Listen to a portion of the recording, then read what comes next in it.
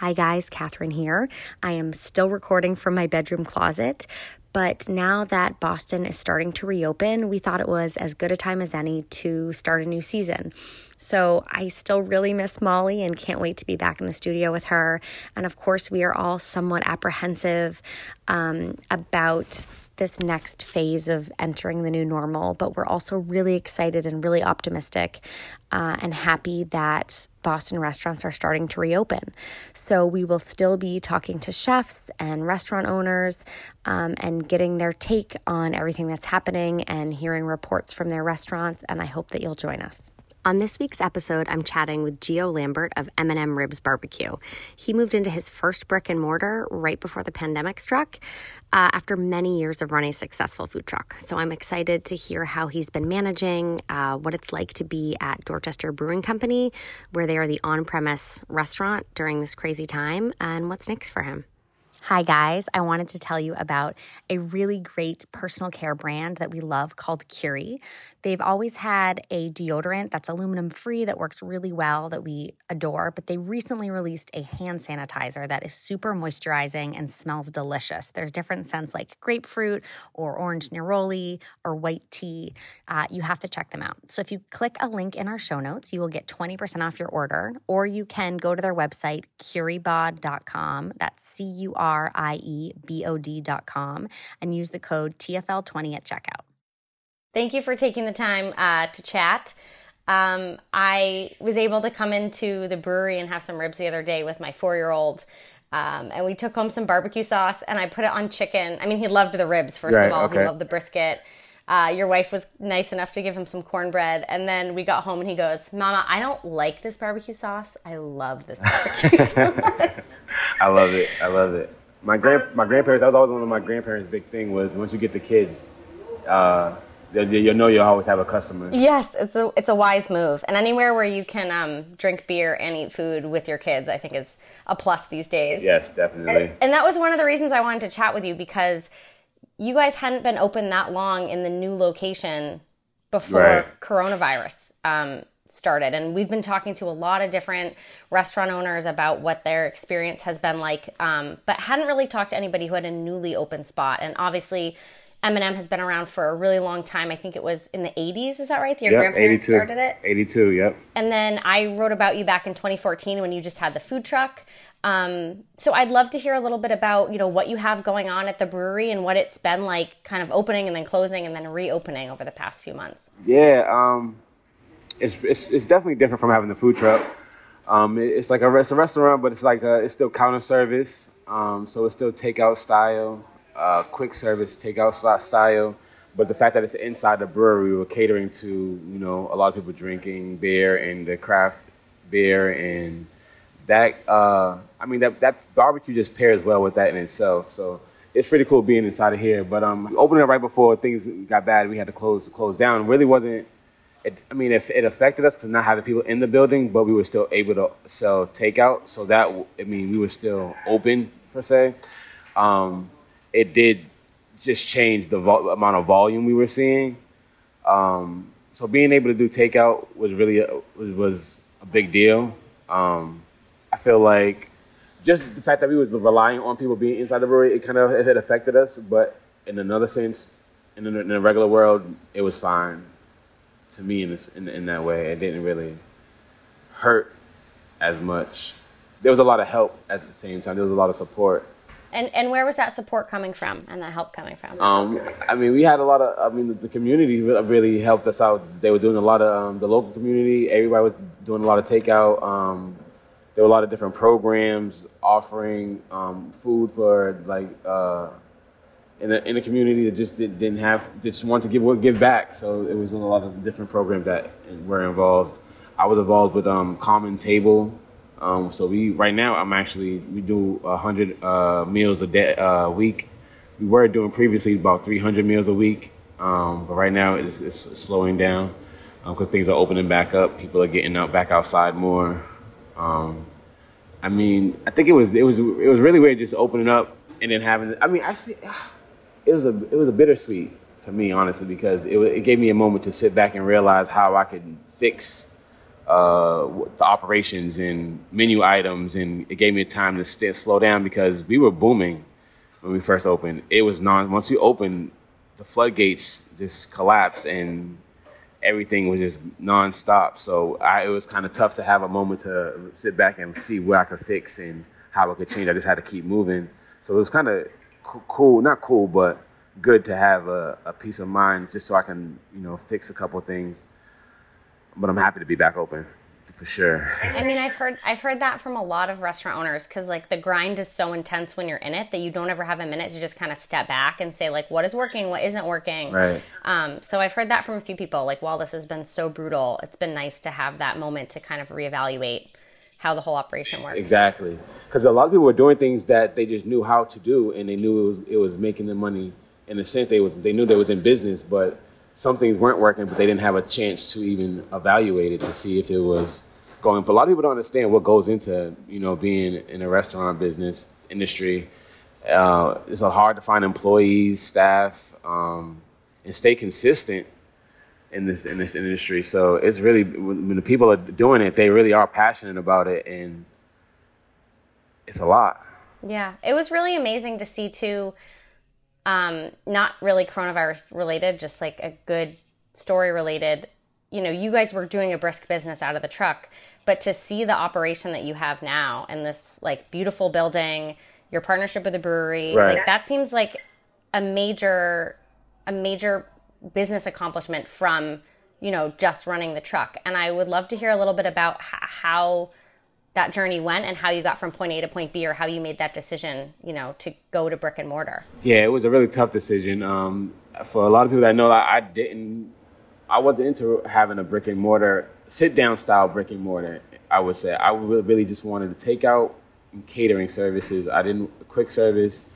I knew how much work went into having to sit down and that style seating restaurant, but Dorchester Brewing, they offered me an opportunity to be here, and it was basically what I wanted it to be, the takeout style service. People walk up to the window, order their food, and go about their day. But now we're doing table service, as you can see. So it's like it kind of worked backwards. But yeah, so they asked me that they wanted to expand. I was doing catering for a while. Out the food truck, and I was lacking. I needed a home base. I needed somewhere that I can operate regularly to provide for my catering business. Renting out space in other people's kitchens and using community kitchens, I kind of I don't want to say outgrew it, but I wanted my own space. I wanted to be able to do my own thing on my own time and have my own equipment. To say, I don't want to turn down jobs because I couldn't do it. Because I didn't have the capacity. I wanted to turn it down because I was just unavailable to do it. And so moving into the brick and mortar here was such a great move. I never had this much equipment, and it's kind of cool to have and play with and get to learn. I don't know. It's kind of like I say I'm living a dream, and people think it's a joke sometimes, but it really is. I'm living a dream that my grandparents started. They wanted to see grow, and I just want to build on top of that. I don't plan on being in the restaurant business forever. I know that, but this is going to be a good start for me.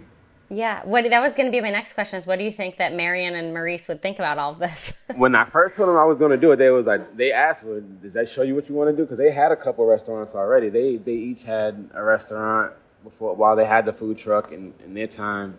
And when I was growing up, in middle school, elementary school, I was going in after school, sitting around, watching it, seeing it, being on the cash register and things like that. So I was always in a restaurant, so I see how much work went into it. So now, my grandmother just passed recently a week ago, and my grandfather, he still sees it. He's proud. He's happy. They both were really proud of me that I'm taking this step. My next big step is doing their barbecue sauce and their seasonings, getting that into stores. Oh, awesome. Happy to talk to you about that. I have a sauce company. I'll email you on the side. All right, definitely. We can chat about that for sure. It's a crazy game. Yeah. And I'm sorry to hear about your loss. No, thank you. That's terrible. But speaking of family, it's really interesting because your wife, Candace, Yes. also is super involved in the business. Yes. I mean, she was the one that helped me wrangle you to chat, and then she was the one who was bringing food out to the table. I know that was never your intention to have table service, but like, how has that been from a family perspective of kind of having all hands on deck? I mean, that's my support team. If it wasn't for my family, if it wasn't for my family, a lot of things wouldn't get accomplished when things got bad. So I mean, it's really cool to have people to rely on and depend on, and it's really big. It's really big in a business. Like if you don't have anybody that you can call to help you out, it kind of it puts you in a tough spot sometimes because you put yourself in tough spots a lot in this industry, and having a good support team is big. So being around family, being able to talk to them, it's cool. It's tough sometimes because now you see them a lot more, and you have to deal with a lot more attitude and mood swings and things like that. But it is cool. People ask me how I can work with my wife. I mean, I love her. That's my best friend. I could deal with her all day. Even if she's mad at me, we could be mad at each other, but we still would want to be right next to each other. So that's awesome. The table service, it's a learning curve. Having staff right now is a big deal. So now I was already limited on my staff, so now I have to run food and bag food for takeout, and handle customers and prepare it. So I like it. It is a lot. It brings a lot of more. Did you ever come to the brewery before? I didn't. Okay. I didn't. I live in Somerville, so I've been to your food truck, but not in years. Yeah. And I can't wait to go back. It's such a beautiful spot, and the service was great. Yeah. So when we first started, it was kind of hectic because it was so new that it was so many people wanting to come that we had lines and waits, and there was a lot that we had to work on. So having a table service and people ordering from I think for us it's more convenient, and it helps us out a lot in the kitchen to keep things in order. And it gives you, I feel like it gives you guys a better experience instead of have to wait in line, order your food, then wait for your food. I feel that takes away from the experience as well. So I think table service right now was working out really good. I do like it. I didn't think I would going into it. I was terrified of the idea. It's super seamless. Like you walk in, you have your phone. Yeah. Whoever's greeting at the front kind of walks you through it, and then you just order everything from both businesses on your phone, and it comes to your table really quick. So I mean, I feel like if you're up with technology, it's convenient and you understand it and it makes sense. But the ones that's not too tech savvy kind of feel like it's more of an inconvenience than an actual experience. So I kind of get that, but I like it. I think the limited capacity right now is kind of helping get back into the groove of that and make sure everybody understands it. And I was wondering with the technology, that's the only thing is whether someone is older or just doesn't have a great smartphone, you never want to alienate those people, especially at your food truck, you had, construction workers just coming off, the job site. Exactly, 100%.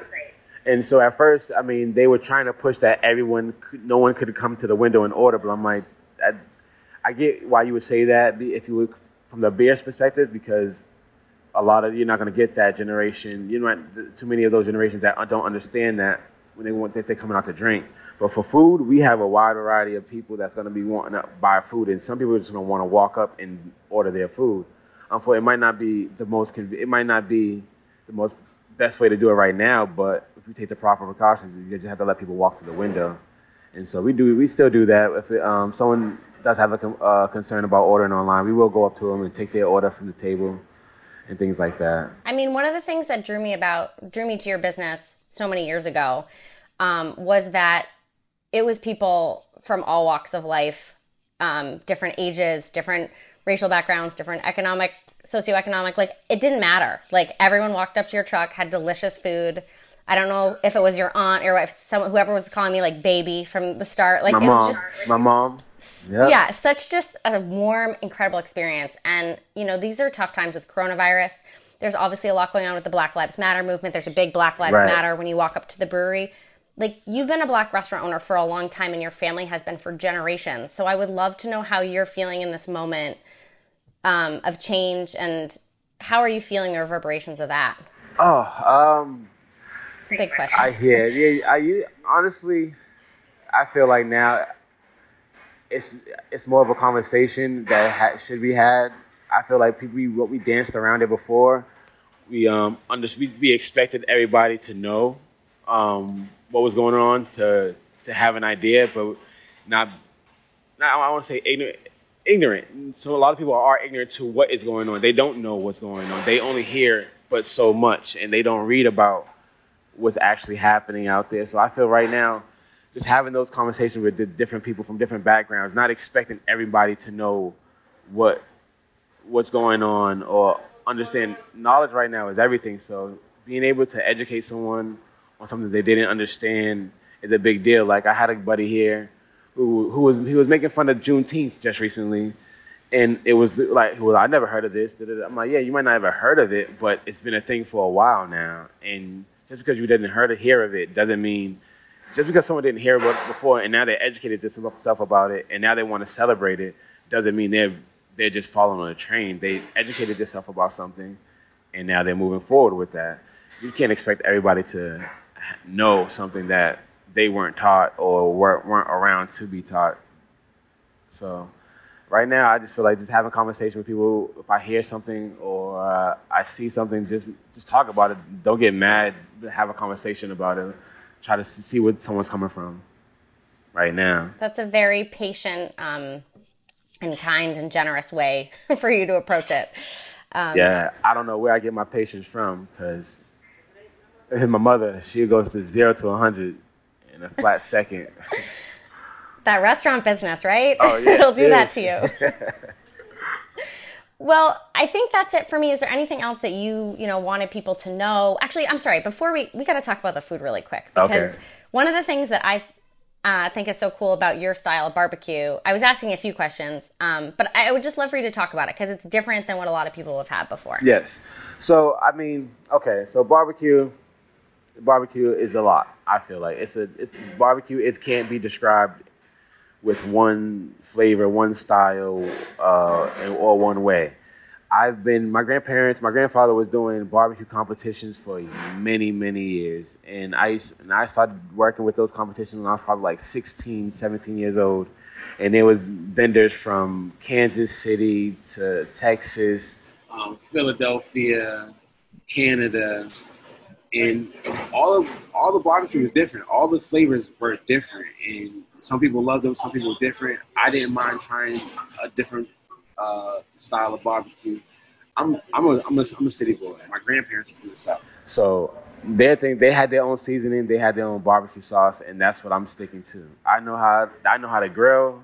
I'm sticking to what I know, and I wanted to put a little spin on thing. I don't want to stick to the whole generic, the universal smoking meats and using a whole bunch of wood and giving it this smoky flavor. I'm not a big fan of smoky flavor. I like a nice little char. I like a little salt taste, seasoning on my rib, nice little rub. And I love barbecue sauce. I don't like the thick barbecue sauce, but I like the sauce, to stick to my ribs, and I like to dip a little bit. So, so the main thing, I stick to the sides, the seasonings, and then barbecue sauce. And that barbecue sauce, Gio, I think Candace told me it's a mix of like Alabama and North Carolina. Is that right? Because it's like a little sweet, a little sticky, but a little vinegar too. Yeah, yep. So they have the North Carolina. North Carolina has a lot of vinegar-based barbecue sauces, and Alabama likes a lot of the not thick, but have a heavy ketchup base to it. So we mix those together, and then we add a little spice and sugar to it. I like a little sweet barbecue sauce. I'm not even sure what style that is. So it's your style. Yeah, but I know I like the sweet, so that's what we go for. And I did, because my grandfather, he used to have his barbecue sauce a little smokier than I have it right now. But I've been doing it for a while now, so people kind of floated over to my side, my barbecue sauce now. They kind of forgot about the smoky flavor, but yeah. And then the actual ribs, Gio, like, when you say you don't smoke them, it seems super labor intensive the way you do it. Like when I was watching you do it, you're constantly flipping them, right? Because you're doing it over the grill. Yeah, so it's not just exactly. So it's a constant work. You're not just letting them sit there and come back and checking on them, making sure they're done. You're constantly flipping them, making sure the heat doesn't overcook them too much on one side. You don't want to cook them too fast because you don't want them to be tough, and you still want to have them tender. You want them to fall off the bone, but you don't want them to be falling off the bone while you pick them up off the grill, so they look a mess. you still want them to look good and presentable when you cut them up. They're so juicy and so good. Thank you. Thank you. I can't wait to come back for more. I honestly think it's so cool that you even spent the time to reach back out to me to do another story or to do this podcast, because you wrote that story. That was like the prime, not the prime, but like the mid time when I was trying to figure out what was our next step, our next moves. And that's like when I first started writing up a business plan about even what getting a spot for my catering. So to be here right now is kind of dope. Well, thank you for taking the time. I mean, like I said, the energy there was just like so good and warm, and it just felt like something special. And so it was so cool to be able to, life happened. I've had 2 kids, other jobs, whatever. And it was so cool to come back and like, it's still that same good energy and good food, but like you guys have clearly taken it to the next level from a business perspective. So that's always great to see. Glad you get to experience it. Yeah. All right. Well, I think that's all we need. Thank you so much for taking the time to chat with us. And so people they can make a reservation. Is that right? Yeah. So they can make a reservation through BBQ. That is for a table. And during the weekends get booked up quick. So if you want to make a reservation, dbco.com. And you can check our website out at M&M BBQ. Awesome. Well, we will talk to you soon. Thanks so much, Gio. Bye-bye. Take care. A little bit of good news, guys. Row 34 in both Boston, in the Seaport, and in Portsmouth, New Hampshire are now open for Row to go. So if you've been hoping for lobster rolls or clam chowder or any of their other tasty treats, check out row34.com and use promo code TFL15 at checkout for 15% off your order.